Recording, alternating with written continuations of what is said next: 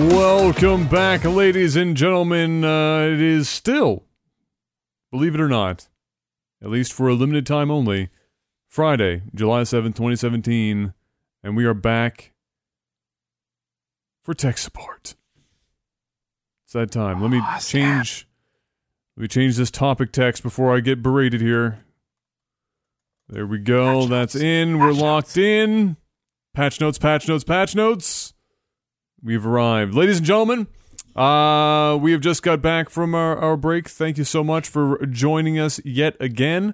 We've got a good list of questions this week, actually. I was reading them ahead of time, and we actually have a number of pretty solid questions here. Let me just hop on over to that Patreon page. If you're listening to this on iTunes or watching on YouTube, and you manage to always miss the sellout times, this whole podcast is funded by beautiful people like yourselves on patreon.com/technicalalpha. We have 392 absolute beauties ensuring that we can continue to do this on a weekly basis, and getting closer and closer, slowly but closer and closer, to expanding our content out into other fanciful things.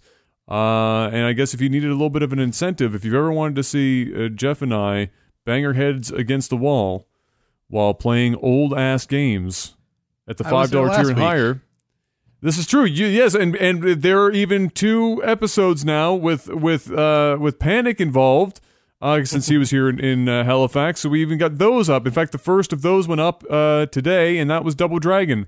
At $5 or higher on the Patreon, you get access to that, and we put up those videos only for those patrons. So get out there, I guess, and join the 202 other people that have access to that content. Let's see what we got for this first question. Though you also you have something that you want to say, Panic. Yeah, I was going to say for all of our. I was like, no, it's just more a gesture. Now I was going to say for all the patrons, especially because you know we have Adam and Jeff doing the sellout all the time, but it really does help us out. You might think, oh, they're making a ton and they're using his stuff. Adam and Jeff use it to actually live. For me, the money I'm getting off of the podcast, I use it to go visit these guys so we can get some content from there. But also, I'm using it to get better audio gear, so we have a better quality podcast. So whatever support you guys give us helps us out a lot, and we really do appreciate it. I know Adam and Jeff say it all the time, but I felt maybe I should say it for what I at least use it for too. So there you go. That's my sellout spiel. Super nice. Good job. I liked it. That was a solid sellout. I appreciate the effort. I appreciate the effort. So do you have a question that you want to tackle first there, sir? We've got all sorts of them this week.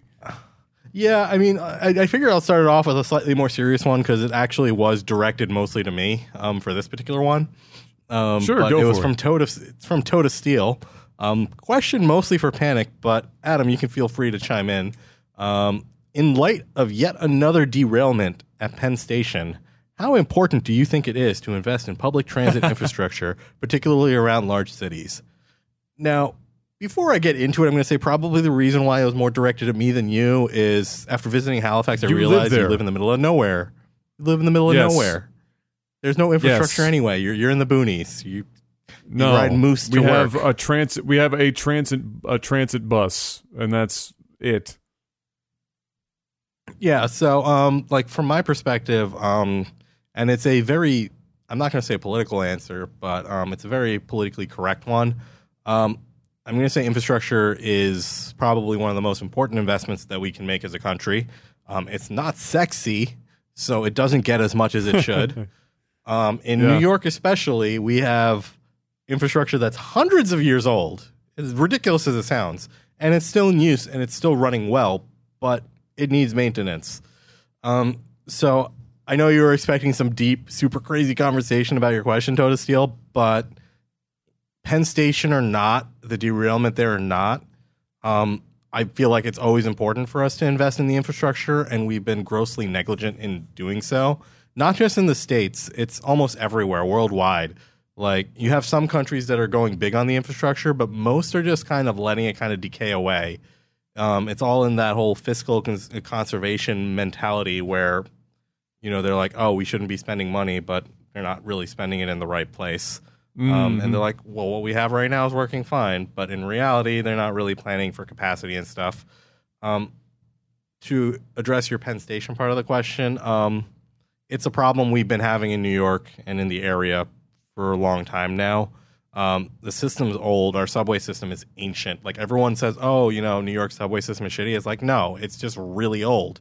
It's one of the most extensive subway systems in the world. And the fact that we keep it running and it runs pretty much all the time. So, it might look shitty, but it works. So I wish they would invest some more to kind of bring it up to speed, and they are. For example, this Penn Station derailment plus a ton of Amtrak derailments. They're literally closing a major subway line between New York and New Jersey for a couple of months.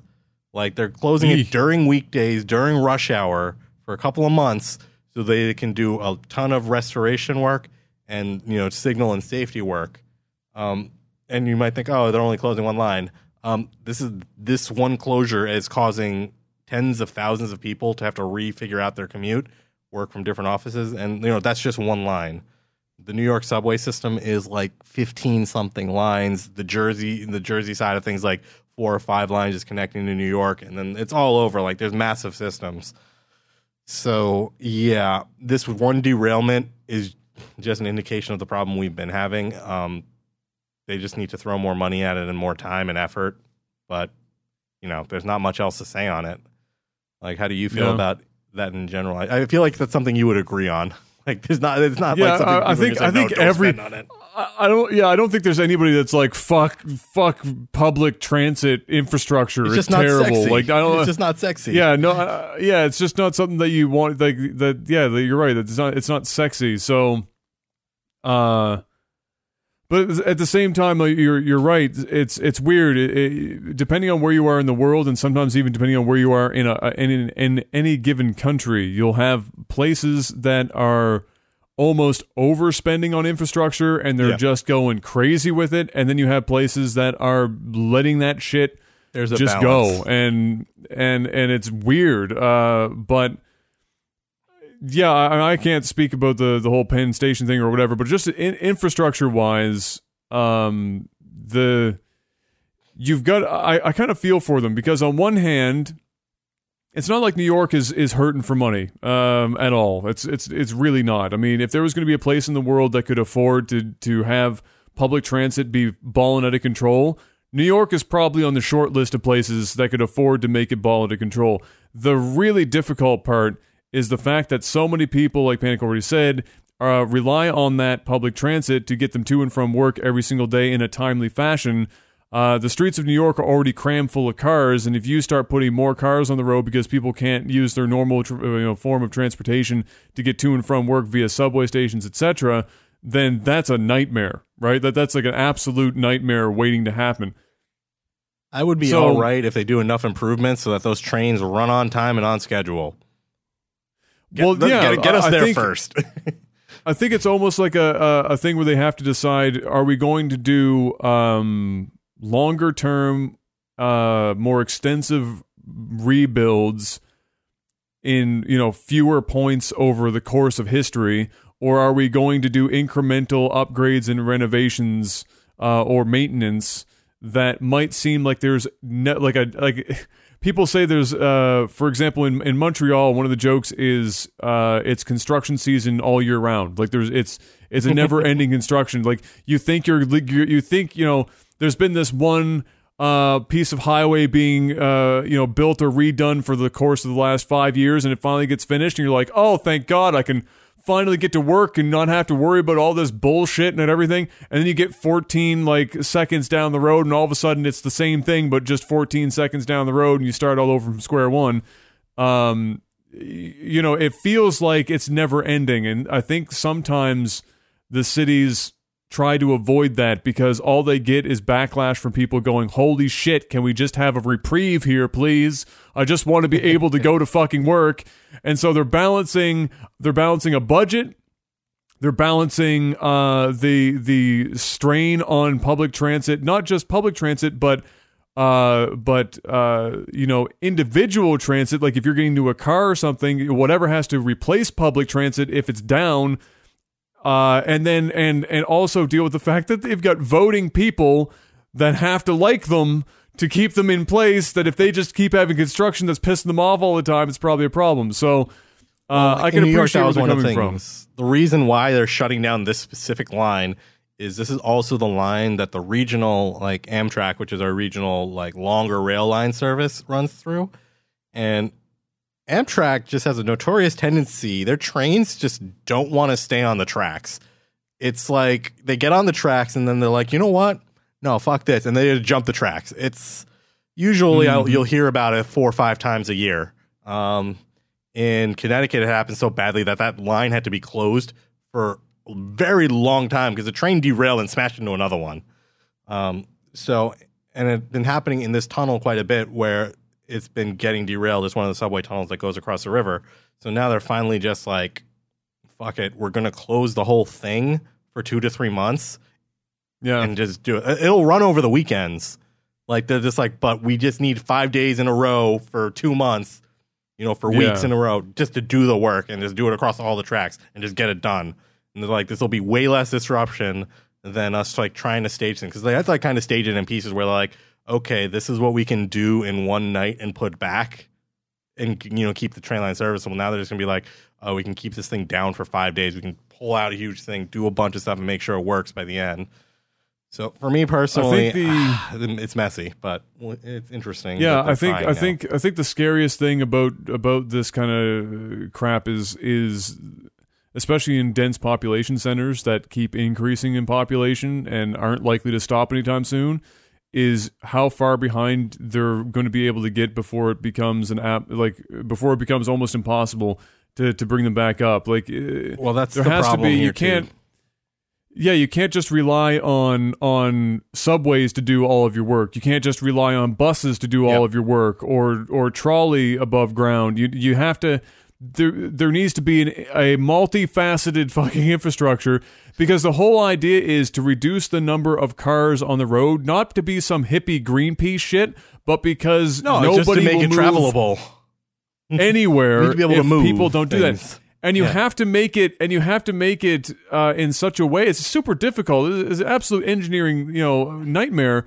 Is you have to make it work in such a way that people want to use it, so that they do use it. It's not necessarily always a case of if you build it, they will come. You have to make it. You have to make it more appealing than sitting in traffic in your car listening to music and just being there for 4 hours of your day every fucking day of the week. Like, that's just absolutely it's funny because people crazy. Will complain about the subway forever, but then when it's not running, they realize how good they have it. Like, when a line is down, they realize how good they have it. Because, like, for me, for example, I take the PATH train every day now, and I used to take the subway. I used to take Metro North. I lived on public transit. And for me, I was sitting there, and I'm like, the one time I had to drive into work and find parking and do that, I'm just like, no, I got it pretty good. I roll into the station, I park my car, I sit in the train for 45 minutes, I walk for 5 minutes, and I take a subway for 20 minutes. I'm like, honestly, that's way less hassle than driving for an hour and then trying to find parking, like paying $50. Absolutely. I'm like, absolutely.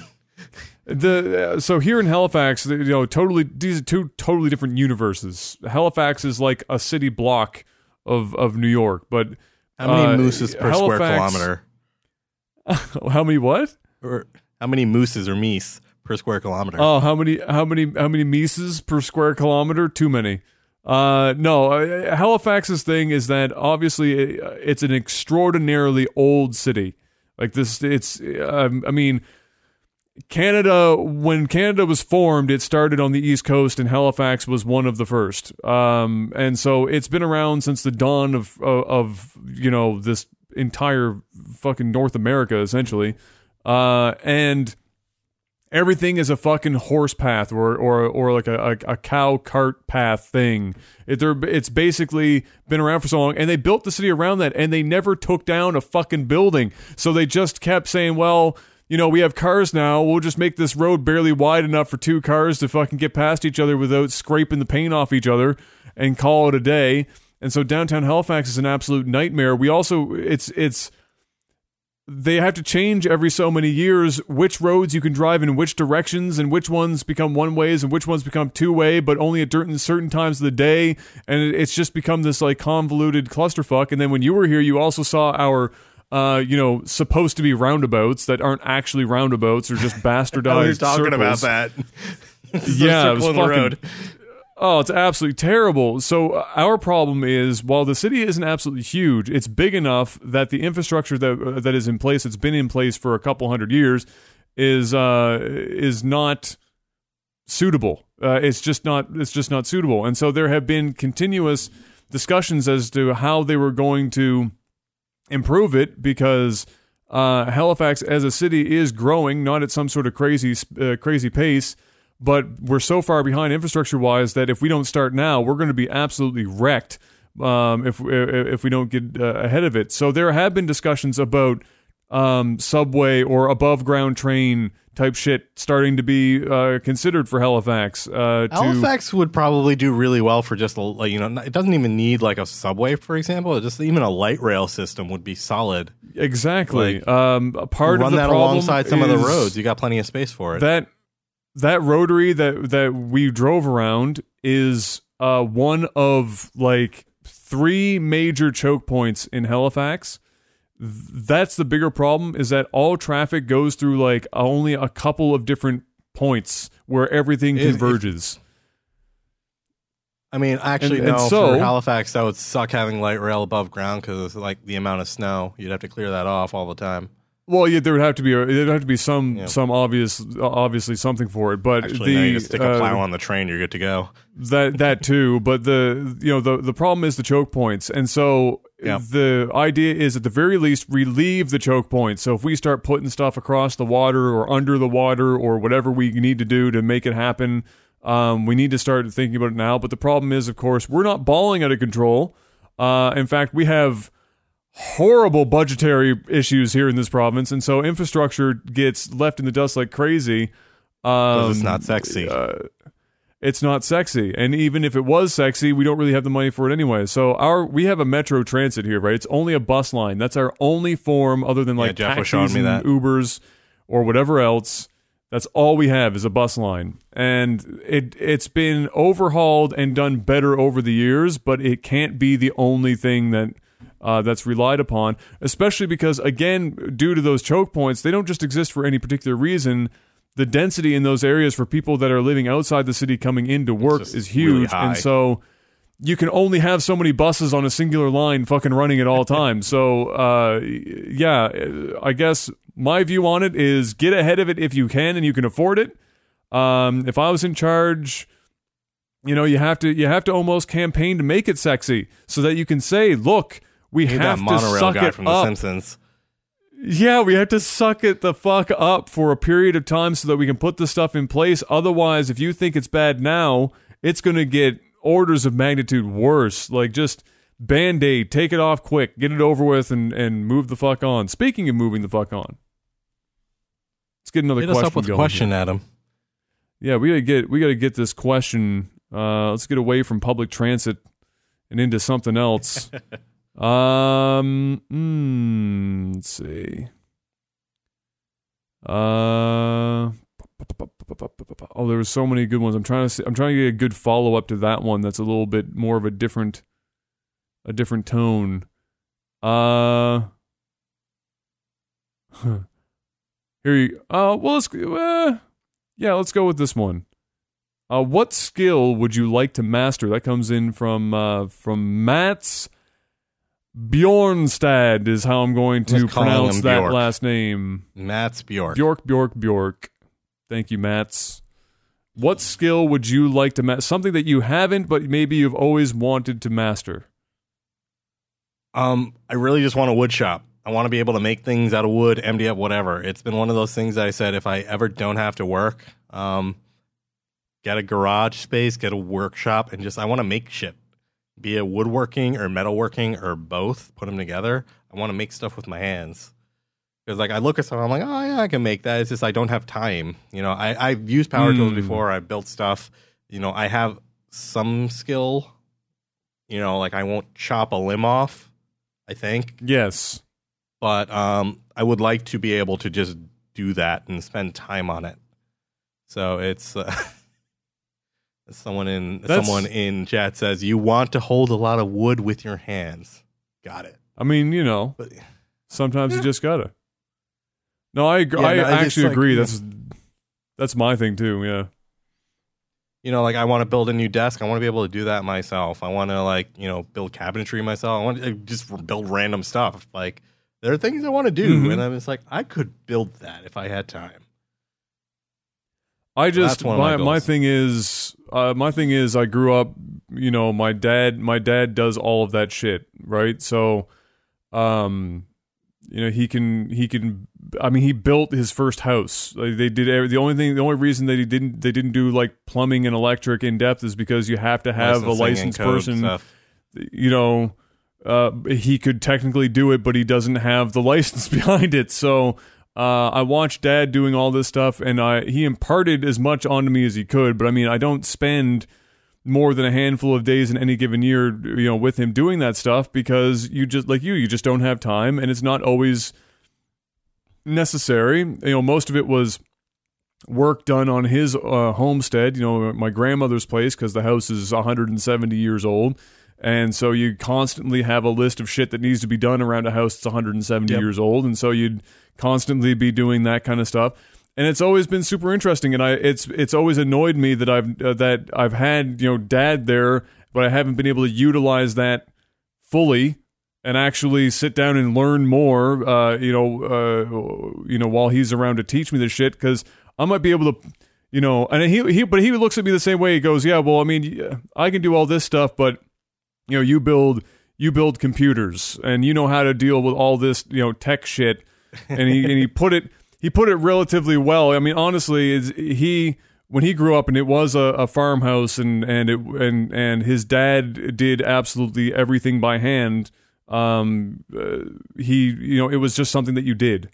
And right now, with the amount of time everybody has in the world that we live in, everybody is super hyper specialized. And if you don't have time for it, you pay somebody who is specialized in it to do it for you. But it is kind of unfortunate because some of those skills, are just nice to have to be able to do yourself because you want to be able to do more for yourself. Yeah. But you can't always do it because of time. So I agree. I would absolutely love to be able to do stuff, woodworking and things of that by hand. And like you, I can do some things. I'm definitely not going to cut off a hand. I can keep my house from, exploding. I can do all that shit. But I can't, like, if Dad said, here, go build a house like he did, fuck no. That house would be falling over in 2 seconds. There wouldn't be anything done properly. It would be a complete mess. So that would, and that's something that if I won the lottery tomorrow, that would be the first thing I did. I would go and buy property, and then I'd be like, Dad, and then no, it wouldn't be a workshop. I'd buy a property, and I'd say, Dad, let's go build a fucking house, and he'd be like, fuck yeah, and we just go build a house. So that's what I would do. So the first thing you do is build the workshop so you can build the house. Yes, absolutely, 110%. No, it's and I feel like it's a skill that we're kind of losing. Like everyone's just like, oh, I can pay someone else to do it, but it's just like at the same time, it's just like there is that satisfaction of grabbing that piece of wood in your hands and then shaping it and then building something solid that you can use. Absolutely. My dad used to build stuff when I was younger. And it's just one of those things that I remember. And, I built some stuff in college. And it's like, it's always been one of those things that I've always gotten great satisfaction. Even if the stuff came out like shit, I'm like, no, I made this. I hung the shield up on the wall, and, I'm proud of that because I did it properly. I checked the weight loads. It's balanced properly. It's in a stud. A lot of people my age, in my generation, they don't know how to do that. Like those infomercials are totally factual. You watch somebody trying to put a nail into a stud and they put a hammer through a wall. Like the shit's they're just like, oh no, the one guy's like, why don't you just stick a nail in the wall and put some wire on the back of the shield and hang it? I'm like, the thing weighs like 14 pounds. It probably tears part of the drywall out if I use just a nail. So it's definitely like it's those skills that I feel like we should be kind of preserving at the same time. Shall we pop on to the next question? I think so. You can pick up that next one. All right. Let's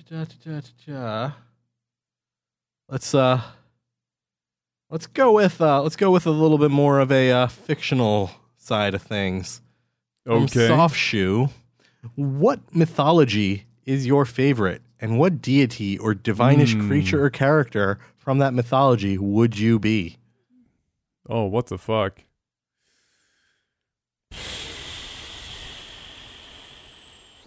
You got the Roman, you got the Greek, you got the Norse, you got the Indian, you got all sorts. I mean, I don't know. I'm not a mythology guy. I don't really. Really? I'm not. I never really got into it enough to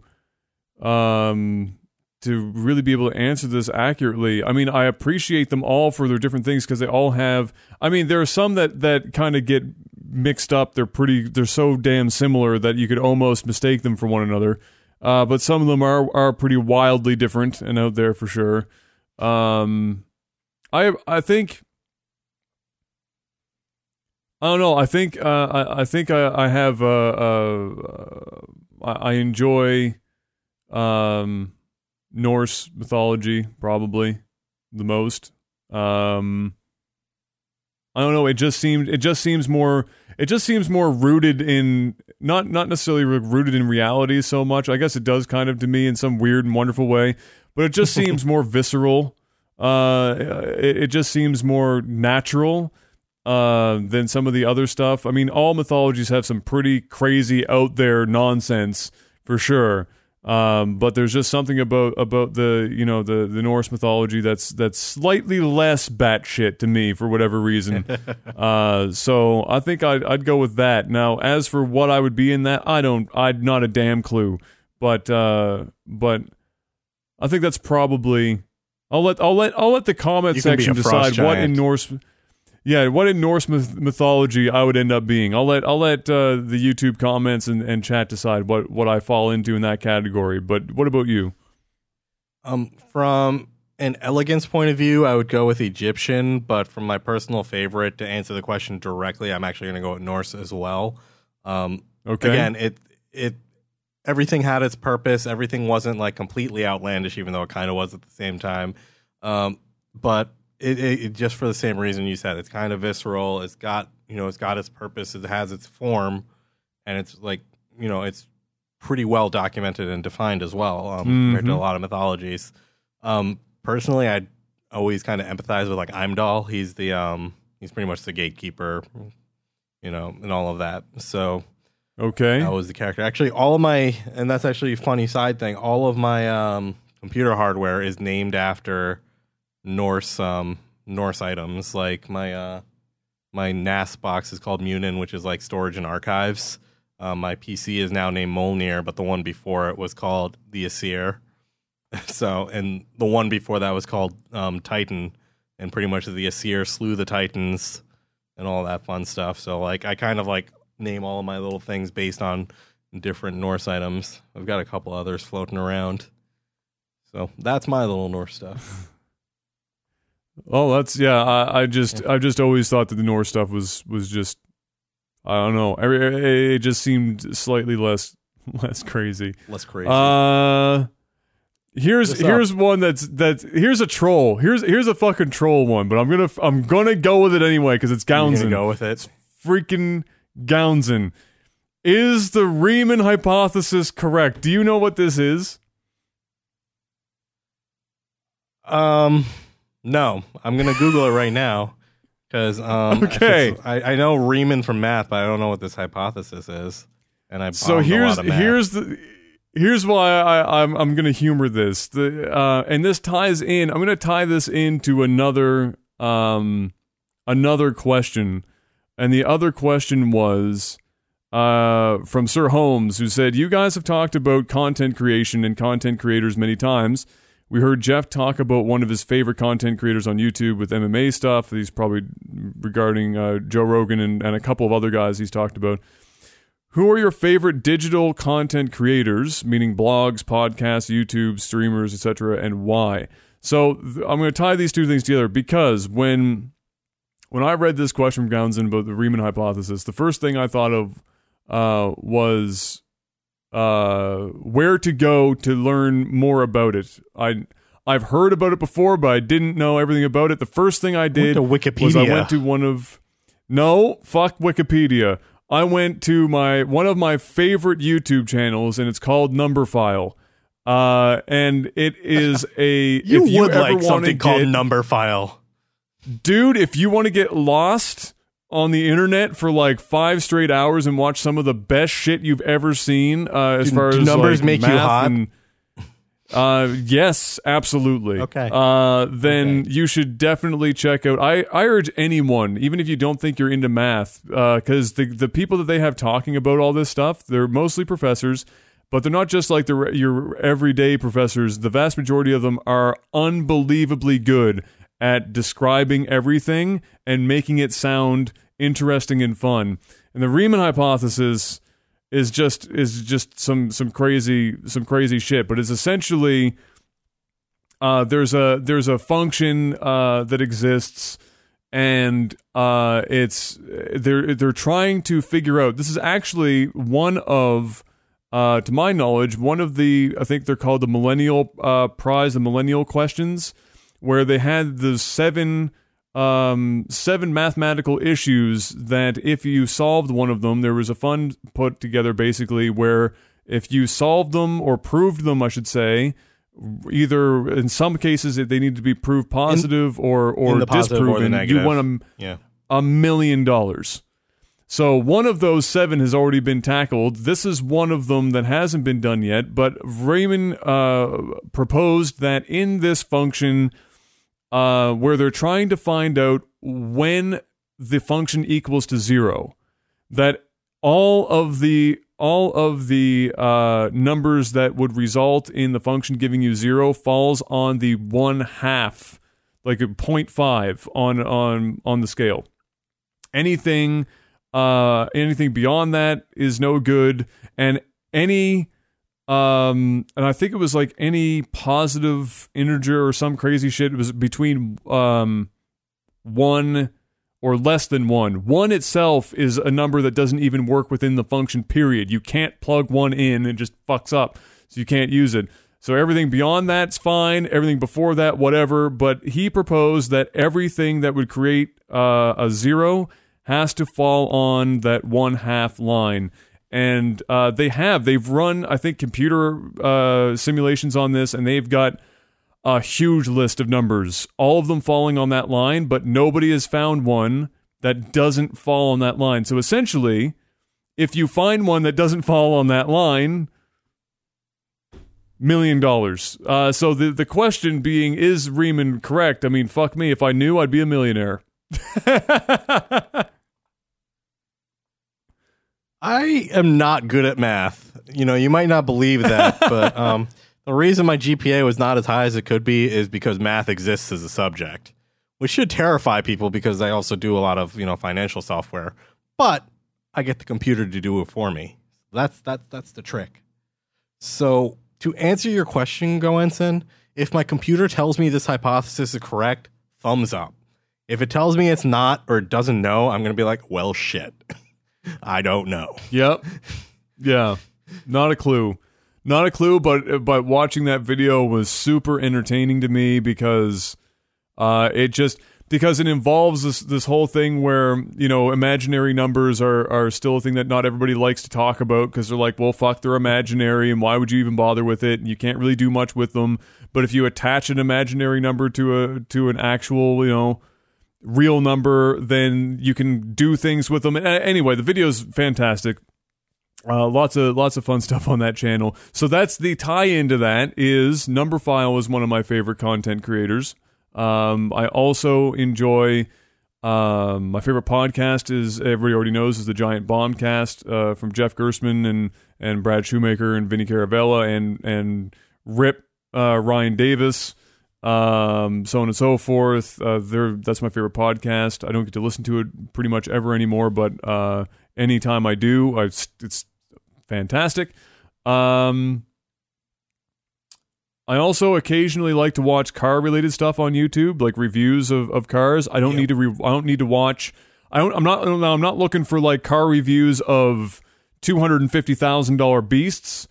I just like to sometimes see people do honest, good reviews of normal ass cars. And one of my top guys for that is a Canadian. Is a Canadian, and he's called the channel's called Savage Geese, and he does amazing cinematography. Another channel that's Canadian as well is Hardware Canucks, and Dimitri also has some of the best cinematography for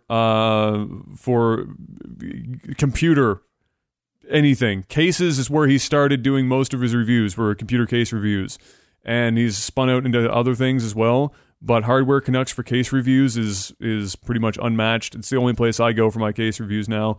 And if you notice, there's a theme here. A lot of this is review related. The last one in the reviews segment that I'll mention is Rocket Jump Ninja, who does mice reviews.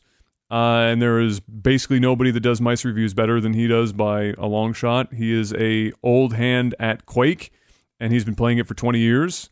You can imagine he's not half bad at Quake. And when you play Quake at a high level, you need to have a mouse, and you need to know what you need in a mouse. And so he's spun that into a channel that's unbelievably good, and you should definitely check him out if you want to know what mice are worth buying and what mice aren't. And then I guess if it was a non-review thing, I will also get lost in watching videos about cats. Theoretical physics and stuff. Michio Kaku is one of my favorite guys, so I'll watch a lot of stuff with him, things of that nature. But I'm a big documentary guy, so that's another deal. I really don't take in a lot of like Twitch streamers. I don't watch a lot of streams. When I do, I find myself watching more and more. Yeah, well, exactly. I mean, I've been watching, when I do watch stuff, if it isn't one of my friends streaming or something, I'll watch Dr. Disrespect. I can't. He's hilarious. I fucking love that guy. I think he's the best streamer on the entire website, hands down. I think he's got it. He does that shtick so fucking well, and everything Gillette on that channel is, Gillette, the best a man can get, and everything is just so perfect.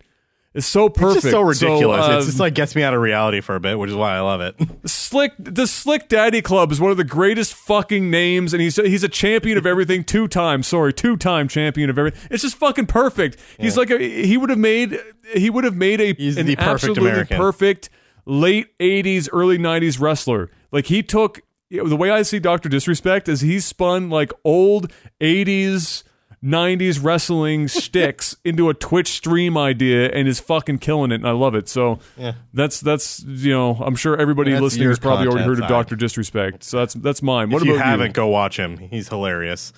Again, I don't err towards the Twitch streamers too much. Again, I've spent so much time on Twitch. It's just I'm jaded at this point, so I'm not going to name too many streamers.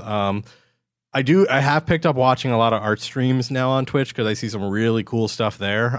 Tony Moy is actually he's actually in chat now, but he does really cool watercolor work. I actually met him at a convention before I even knew he was on Twitch or anything.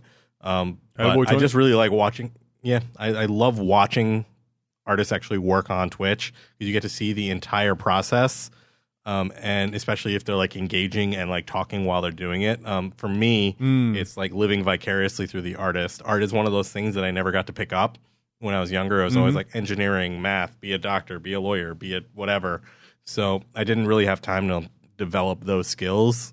And I don't really have time now because I have so many other things going on. So like I like to watch it though, and I love the creative process. So like Tony is one of those artists that I love watching, just because it's insane watercolor, which you don't really see on Twitch. Everyone's doing kind of digital painting or other painting. You don't see too many watercolorists, which is, it's nice to see. In terms of content that I consume on a regular basis, though, a lot of it's on YouTube.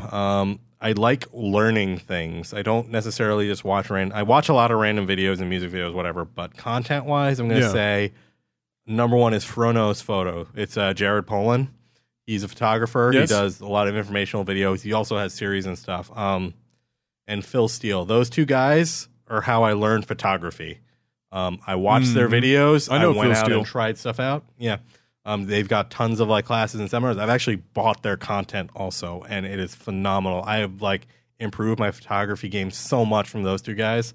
Hell, even Adorama TV. Adorama is a store in New York where you can buy camera gear, but the best way they got for like selling stuff is straight up. They have videos where they'll show off products, but at the same time they'll be like, "Hey, this is how you do cool stuff with cameras. This is how you do portraits and stuff."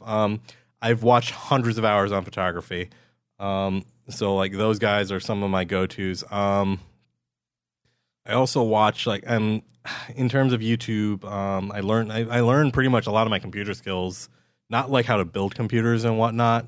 I'll watch Linus and all that for just, random information, but Premiere, After Effects, all that stuff, I go to YouTube. If I need to go crazy and like get something, I'll watch a bunch of YouTube videos, try it myself, and then if I need to, I'll go and find someone like who's done like seminar type videos, and I'll get those too. But like all the stuff I've learned about audio, all the stuff like that we're exercising here, I've learned from YouTube, I've learned from reading online from that, but YouTube's like the number one go-to for me for that. Other than that, I mean, I don't read too many blogs. I do Ars Technica a lot. That's one of my kind of general news sites that I go to get information. Ars is pretty safe. Yeah. Yeah, I like Ars because they don't go over the top too much on anything. They do have a slant, but you generally get the facts. It's solid. I used to be huge on Anon Tech, but they've kind of gone downhill since Anon kind of moved on to do other things. Yeah. Creative side of things on YouTube, one of my favorite channels is actually HobbyLink TV. They do Gunpla TV, which is Gundam modeling. You can tell I have it's not lit up, but I have Gundam models there, and I have a bunch that I still need to build. But it's one of those things that, getting to use my hands to build things is what I do. Yeah, of course. So I consume all of that content through YouTube also. So it's solid. I don't think I do much else. Most of my other stuff is either reading books or articles from like newspapers and stuff. So I'm still kind of in that old guard of media consumption. Nothing wrong with that. I mean, YouTube, it's gotten harder and harder to find people that aren't like sort of bought out in some way. It's gotten better in that everybody legally has to state when they are, doing an ad of some kind, which has been a big help on YouTube because it was running a little too rampant for a while. But yeah, no, I agree. I mean, I'll still do things like read Consumer Reports, which is just in print. I mean, you could go to the website and shit, but I'll still use Consumer Reports and if I need to get more information on products and stuff that I'm looking into purchasing. I agree. Sweetwater is really good too. They have a lot of content out for their audio stuff. This is true. Sweetwater has expanded. I've gone there recently. So they're super solid. So again, these are not sellout things. These are like things that we've had to learn about. So we've had to go to places where we're like, everyone says they're reliable. So, and we haven't been wrong. I'll do one more shout out for audio related stuff. If you guys are big on audio stuff, specifically microphones for voiceover work and anything like that, Booth Junkie is a small YouTuber. Yeah, those guys are great. It's one dude. Wait, Booth Junkie? Oh, so you're probably thinking of some other channel, but Booth Junkie is a guy he does voiceover work. He's a freelancer type deal. He contracts himself out for various things. He's got a fantastic voice. He has everything on the channel from building your own low cost sound booth at home to a whole slew of mic reviews, and he's starting to branch out into some interface reviews as well. And he does a really good job of doing like side by sides, like mic side by sides on YouTube done properly are really hard to find because people don't take into consideration what YouTube does to the audio. What YouTube does to the audio, but also just the difference in power two mics need and everything else to sound as they should. Oh, does he like multimeter that shit before he does it? Make sure everything's he does like for. Just as an example, like he had a video where he was but he was comparing an SM7B with another mic, and obviously the SM7B needs a hell of a lot more to meet the same level of volume as another mic. Yeah, so things like that can be hard to come by, and he's doing a really great job of it and easy to listen to. So there's another one. Yeah. What do we got for another question? I think you're up, sir. What do you got? Oh, I am up. All right, let's see what we got. I'm gonna go a little ridiculous. Who would win in a fight, Adam? This is from Dean Eves, by the way. Dean Eves, I don't know.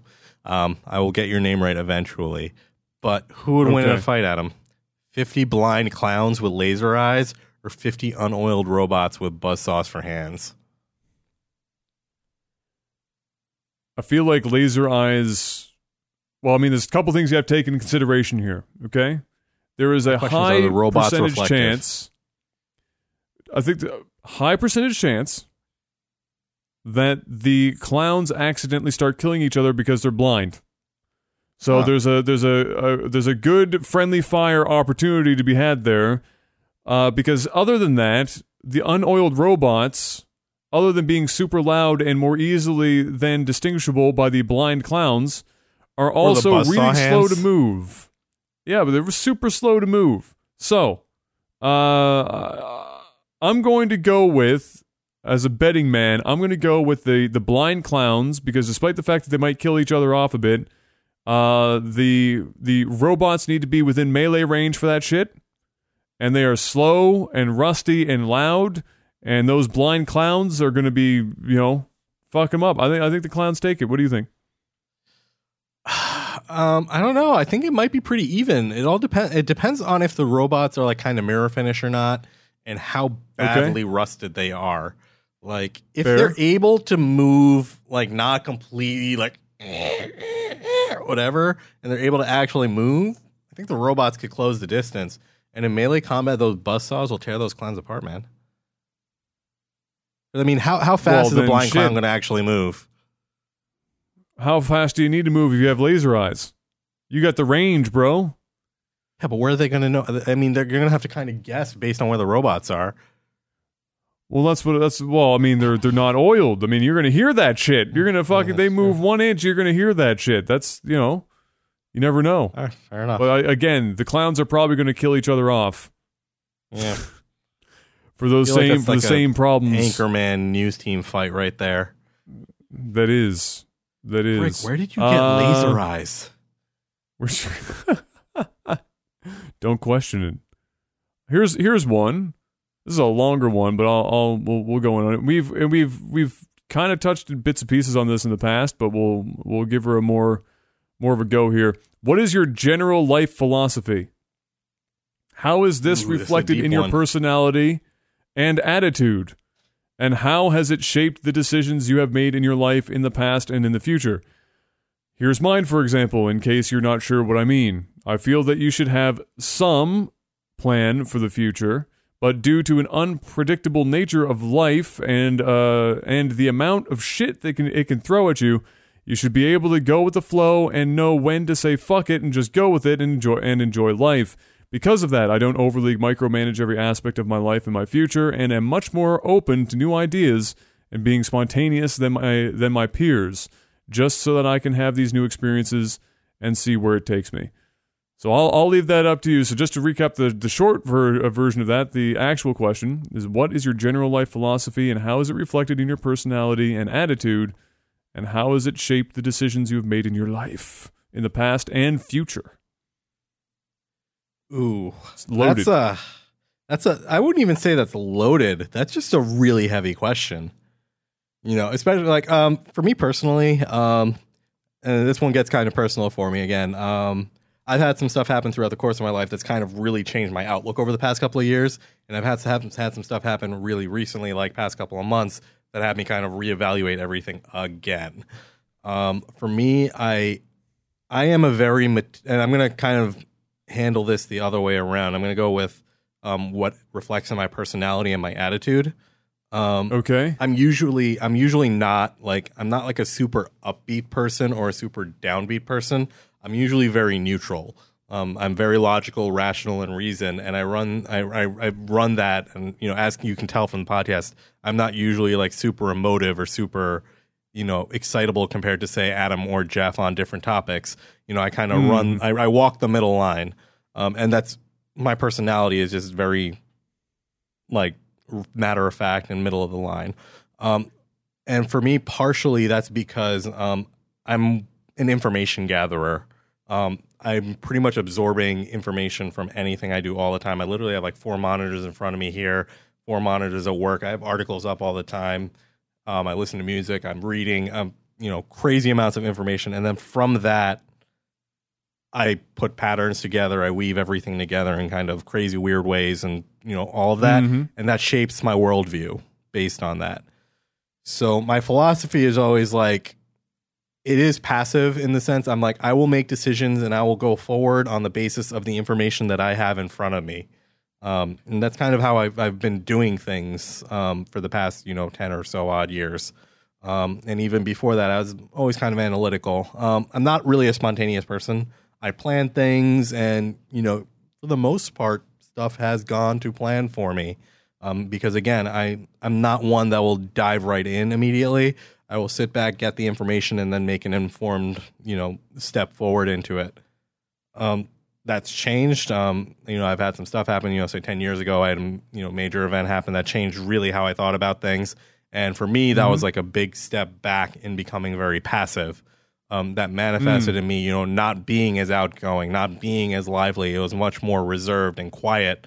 And I put that manifested as me putting my head down and powering through. I was really good at work. I did a really good job. I made a lot of money. I bought my apartment, I'm also, and I kind of set up where I'm at now. Then a couple of years ago, I made the decision, you know what? I do kind of want to be more outgoing. And that's when I, met all of you guys. I started doing more stuff and, being more outgoing, in the Twitch community, in the esports community, in the gaming community. I kind of started putting myself out there more. So from that perspective, that manifested in my personality. And I'm going to ask you what you think of my personality kind of based on all the years, just like right. Everyone has kind of come to me like, oh yeah, you're that super knowledgeable guy. You get a lot of stuff done. You know what to do, when to do it type of thing. And that's kind of been my reputation, as being that knowledgeable person, for me. Well, that's that's not your personality. That would be like your, putting you in a box, I guess. What I'm like super approachable and generally nice guy, even though like I'm sarcastic or whatever. I don't know. Like it's hard to kind of gauge like the outside perception. And then again, a couple of months ago, and I'm sure as many of you probably seen, I've gone through a really rough patch over the past couple of months. Depression, a couple other things based on what's happened. But that's manifested in my personality. And again, I'm a lot more reserved. I'm not as outgoing. I'm not going to as many events. I'm not picking up as many hobbies. I'm much more focused on, head down, get my stuff done, doing that sort of thing. And and for me personally, all of that kind of determines on if I'm having like a positive slant or a negative slant. Never really like super far in either direction. So like for me personally, I feel like I'm in a negative slant at the moment, which I feel is accurate, and working out how to get it back to a positive slant. So my philosophy is always about not necessarily having everything being super positive or super negative. It's always just finding that middle line and, walking along it. It's kind of weird and roundabout, but I don't know if that makes sense to people. No, it makes sense. I mean, I've known you now for what? We're going on 7 years now, over 7 years. 7 years. Yeah. So, yeah, I mean, I think obviously you know yourself relatively well. I think I see you differently than probably most people do. Yes. Probably just based on our relationship, so it's a little different. But yeah, I think you've got it kind of nailed down. I think to play psychiatrist live and on the air, you're definitely. It's funny to watch because you're what you just described basically. You started at one point, then something happened, and then you worked yourself into a totally different personality. And yes. now you're in some retroactive attempt at getting back to where you were beforehand. Fixing a flux. Yes, so you started here, you went over here, and now you're trying to like meet back at the same level, but in a different point over here somewhere. I don't want to get too super personal on a podcast that's going out to like 15,000 but that's people. What it is. It's like I kind of become like a personality chameleon depending on different points and what needs to happen, I guess. Yeah, and there's lots of people like that. I mean, I'm similar. I'm a chameleon in social situations. You know, I'll just walk into a room and then just fucking whatever. I can stand and talk with any group and it's just whatever. I'm not. You know, I don't go to one particular place. So. I agree. I think that's all pretty on the nose. My life philosophy, I have several. Several, but I'll stick to a couple. I mentioned this in past podcasts. One of my philosophies in life, the Nova Testament. One of my philosophies in life is so long as you're not hurting anyone else around you, physically or otherwise, you do you, boo-boo. Now, that doesn't mean physical only. That doesn't mean, you know, you get away with being an asshole verbally. That doesn't change. It also doesn't mean, that you can technically be hurting yourself doing something, like you're doing self-harm, because that's also going to affect the people around you, your family, your friends, the people that care about you. That's going to affect them. So there are limits to everything. However, that's a good general one for me. Is if you're not hurting anyone else, you go nuts. And that's just kind of like the philosophy for things like same-sex marriage. Smoke fucking weed on a daily basis. I don't really give a damn. It's just the way it is. But then in the same vein, if you went and said, all right, I smoke cigarettes, but I also have children, I'm not even concerned necessarily only about secondhand smoke, but the fact of the matter is that you're putting yourself at an absolutely huge risk when you have children in the world now, so that I just find that to be horribly irresponsible. So it might seem like one of the philosophies that people have these days where it's like, I'm going to do me, and if you don't like me, you don't have to, so fuck you. Like, which is one of the most dangerous mindsets people have. I don't like the fuck you part of that, yeah. I don't like that fuck you part of it. It's becoming more prevalent. It's like this thing where it's like, I'm going to, it's like it's in vogue to be like, I'm a fucking asshole, and deal with it, bitch, because, if you hurt your feelings... That's then the whatever. counter, though. Like, everyone's got the I have a right to not be offended mentality. I feel like that personality is the counter to, you know what, I'm me, so fuck you mentality. Like, I feel like that's just the natural counterpoint. Like, if someone's gone to that one extreme, the other extreme's coming out too. They're just like, you know what, it's time to go. Yeah. It's not a license to be a cunt, basically. You can't take it so far as to just turn into a complete asshole. But, the philosophy that has become more and more important to me over the last, I'd say, 10 years has been looking at life, simplifying things. There's a lot of talk in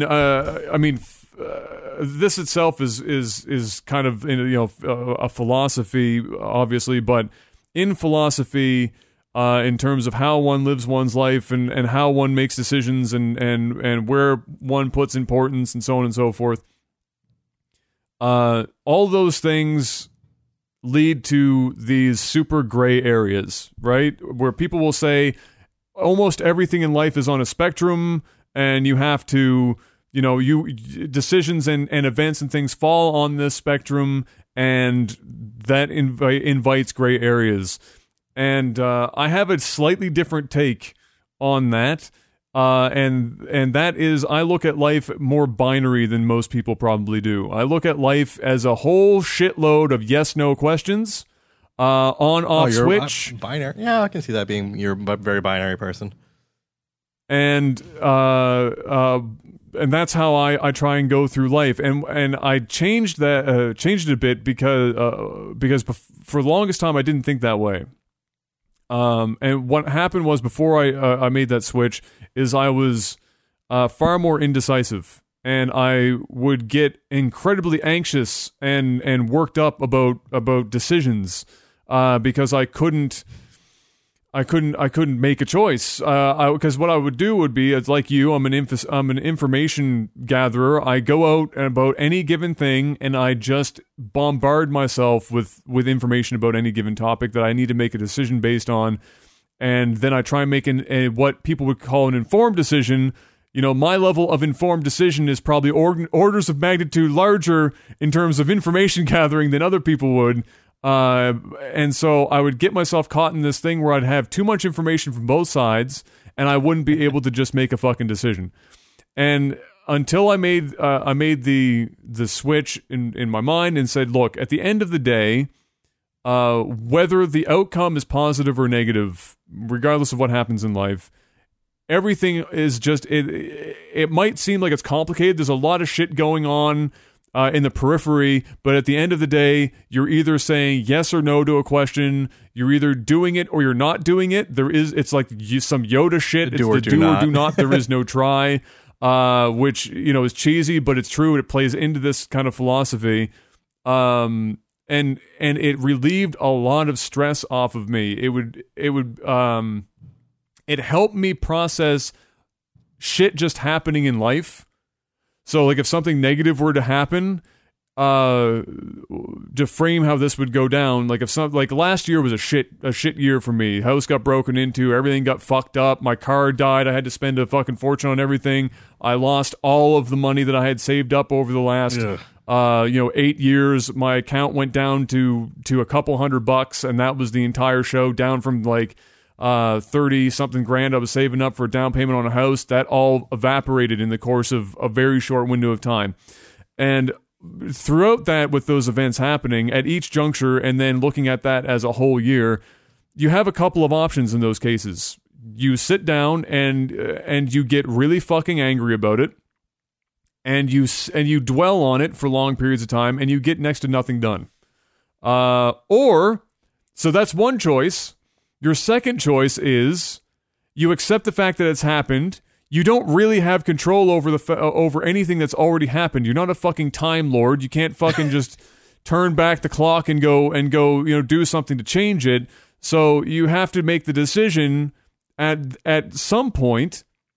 Do I stay angry and be unproductive, or do I accept that it's happened and move on and just fucking continue on?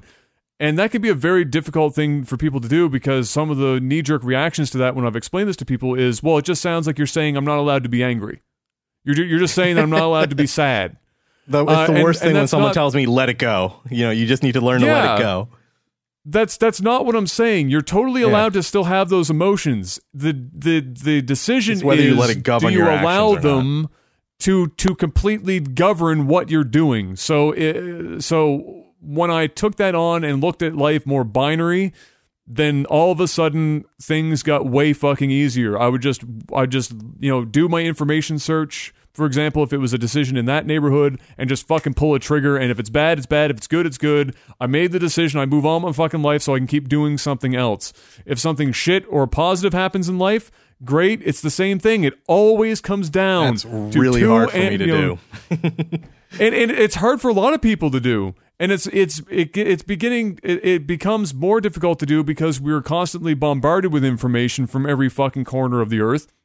And so it's harder to just make decisions, whether that's an emotional decision or a technical decision, or whatever. So it took me years to fucking get around it. And the thing that triggered it was when I was in university, and that one, I don't know if I've told the story on the podcast before, but there was that one.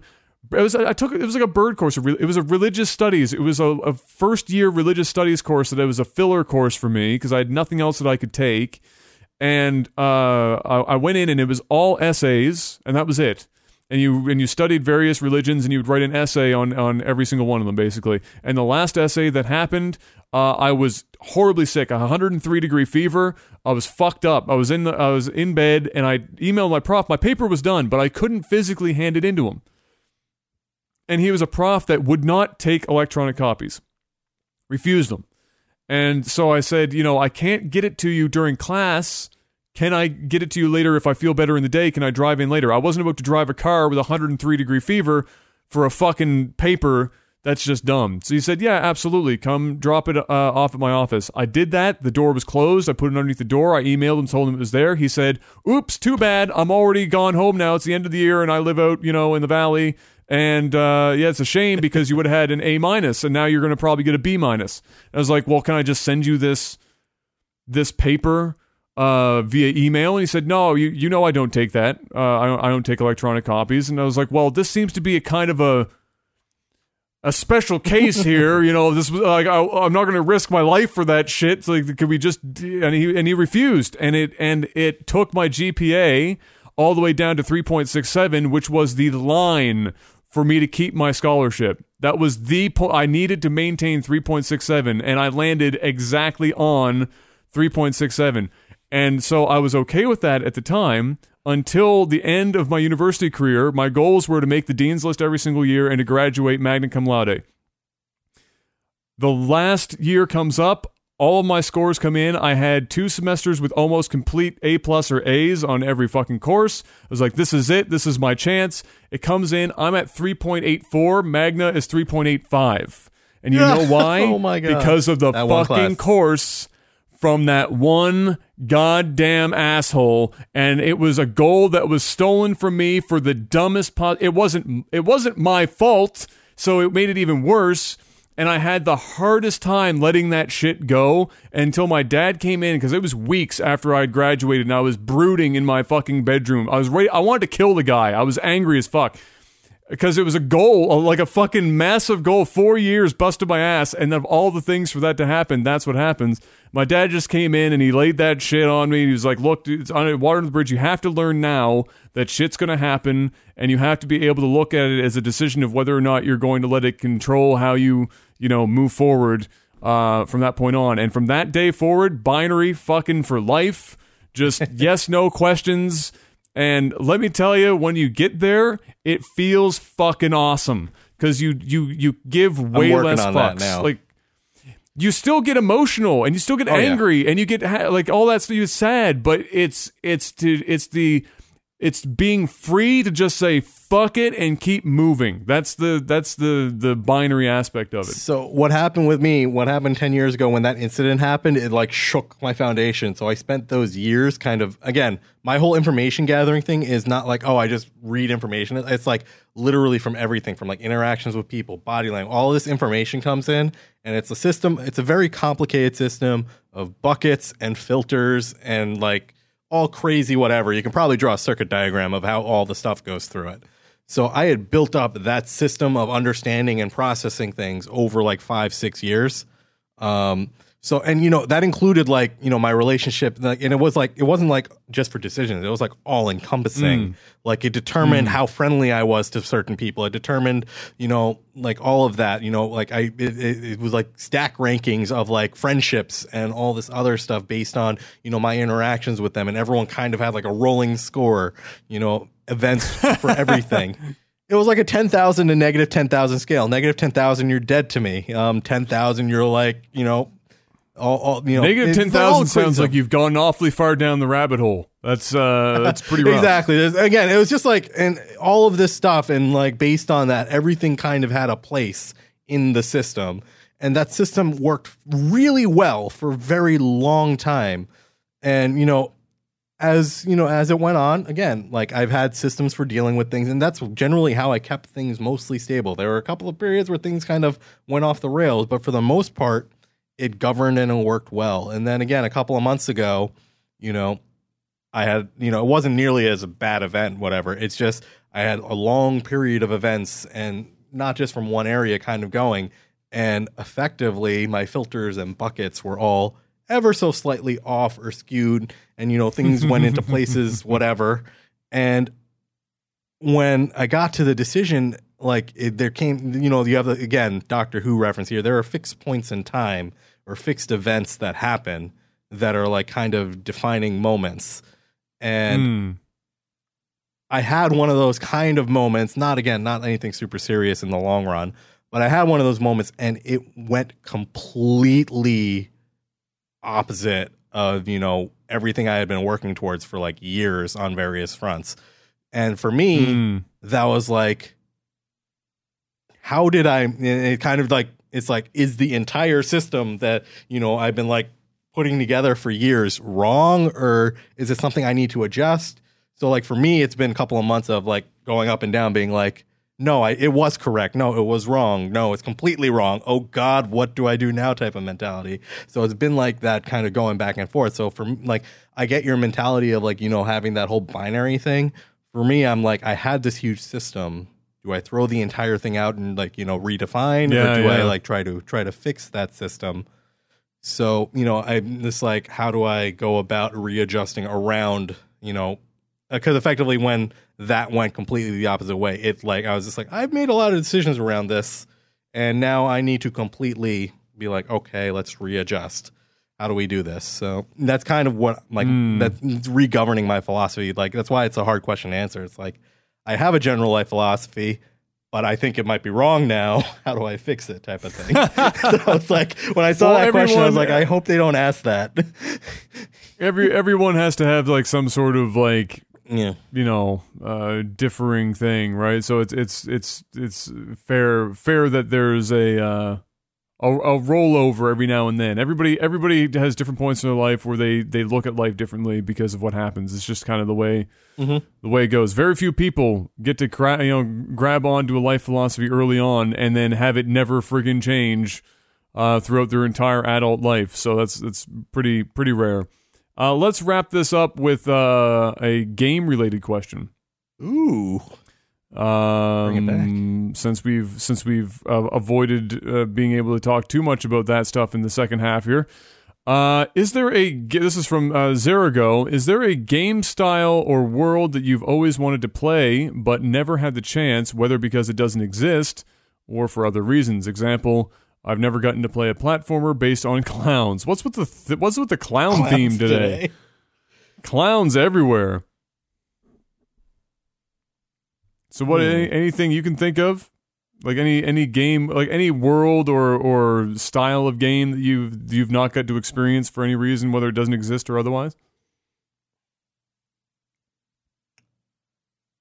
This is gonna sound really stupid, but I'm like, Star Citizen as it was originally pitched.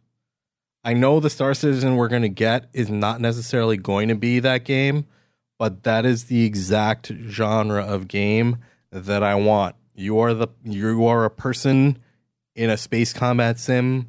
You've got your ships, you've got your missions, you get in, you do your stuff. That's the type of game I want. Star Citizen might not be that game, but what they've been trying to sell is that mark, I would say, for me. I have two completely different things I'm gonna go with here. One is, I have three, I guess. One is space exploration. I don't necessarily need Star Citizen as it is. I don't need an economy. I don't need anything like that. That's why No Man's Sky was so intriguing to me. Unfortunately, it didn't deliver on a lot of it, but that kind of concept, I'd much rather just explore things. Maybe there's some light combat or whatever. I don't need it. But that's the kind of thing that I would most enjoy in that space. I would also like, here we go to a totally different location, and there have been bits and pieces of this, but it hasn't been completely done. This is the dumbest, most like gamer answer for this ever is, I want a golf game that actually resembles going to the fucking golf course. I want to walk or use the golf green cart between holes. I want to experience the golf course. I don't want to just have a pre-baked, being in the rough of the fairway and only seeing that. I want to just walk the damn course. I feel like we have the technology at this point. If we have open world games, you want a VR golf game where you walk the course and you do all that jazz before you start golfing.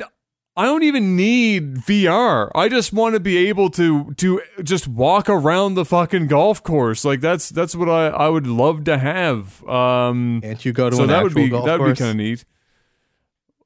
Well, I mean, I do golf, yes, but in seeing how I live in the middle of nowhere that snows for 6 months of the year, it's difficult to keep up with the much other golf, 6 months of the years.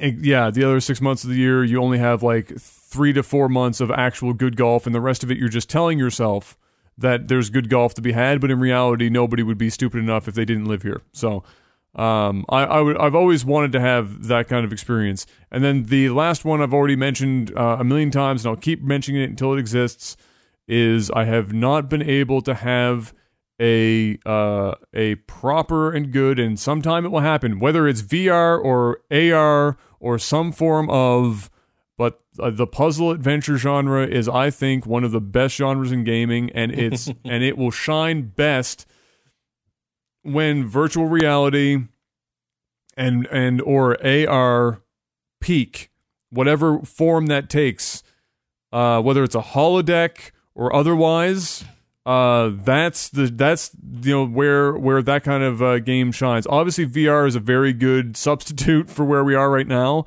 The second versions of whatever VR exists right now are probably going to be when I might be interested in VR. Right now, I couldn't care less if I tried. But I just want that, because puzzle adventure in VR and having these things, we have the handheld stuff, and to be able to just use your hand and then turn something or pull a lever or do whatever and see that in the game and solve puzzles that way, that just seems fucking awesome. So yeah, just twist the nipples. It's like Colin Mockery. Whenever he had to turn the heat up in the shower, he would just go over to the woman and just fucking turn the nipples every single time. That's what I want to do in VR, man. That's all I'm asking. That's all I'm asking. Do you have anything else other than Star Citizen that you can think of? No, like the moment I saw that, I'm like, no, this is one of those defining moments in time where you know what the answer is. That was it for me, right there. Yeah, I don't know what else. Oh, here's something. This is very specific to me. I want to have a full-blown racing simulator, like chair, shell, where I can actually get my legs underneath the steering wheel so I can learn to drive manual, because I physically cannot do that shit in reality. So if I could get a custom-made housing so that my legs can go underneath the steering wheel and I can learn how to... For those of you that don't know on the podcast, Adam driving in an SUV is like me trying to drive in a Mini. Like it's like a clown car where the knees are on both sides of the wheel, the chair is like pulled back, and he's just like, "Yep, this is my life." That's it, and that's every car. The only car I've ever sat in where my knees go underneath the steering wheel was a model 2007, 2008 Toyota Tacoma. Every other vehicle I've ever sat in, a Humvee or something. No, dude, I sat in a Ford Excursion. Just because the car is big doesn't mean the cabin space is utilized well. I sat in a Ford Excursion, and it was smaller for me than the Toyota Yaris that we eventually bought as a family, that I drove for years. In that car's defense, I don't think they were expecting to find someone who's like 75% leg. Yeah, see, that's the problem. You're just oddly proportioned. That's it. So it's not that I don't understand how to drive manual or anything like that. I'm physically limited.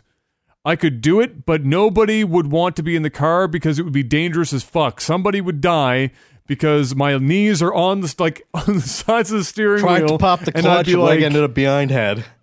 Yeah, no, that's just it's not a safe. It's an unsafe thing to happen. So that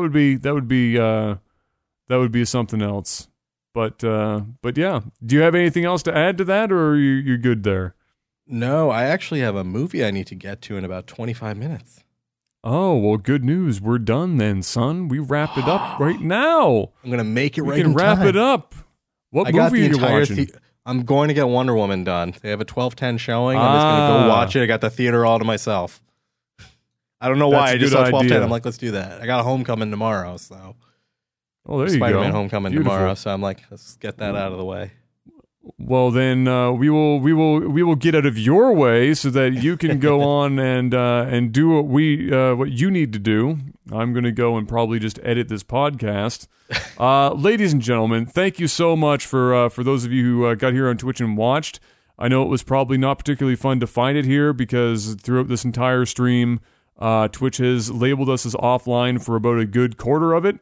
Because Twitch is never broken, and it is Master Race. I also want to thank, of course, everybody that's been listening to this on iTunes and Google Play Music and everywhere else in the RSS feeds. We love you. We do. We love you. You're amazing, and the growth continues to be there. And so keep that up. Really do appreciate those on YouTube. Thank you so much as well. Big thanks to those who have been remaining positive in their constructive criticism, if anything, on YouTube, because it's always nice to see that versus just rampant craziness. And it also means a lot to us on YouTube because, like everyone else, our views have gone down by about 40 to 50% because of YouTube's new algorithm. And so as we just watch the 0.5% of YouTube go into the stratosphere and everybody else is left on Earth to die, we do appreciate those that stop by on YouTube. Countdown. As always, all we ask is that you maybe tell one or two other people about the podcast if you think they'd dig it. Once again, you can watch us live at twitch.tv/technicalalpha. You can find out more information at technicalalpha.audio or on Patreon, where you can support us more directly, patreon.com/technicalalpha. Thank you guys so much once again. We will see you guys next week. Same bat time, same bat channel. And until then, peace!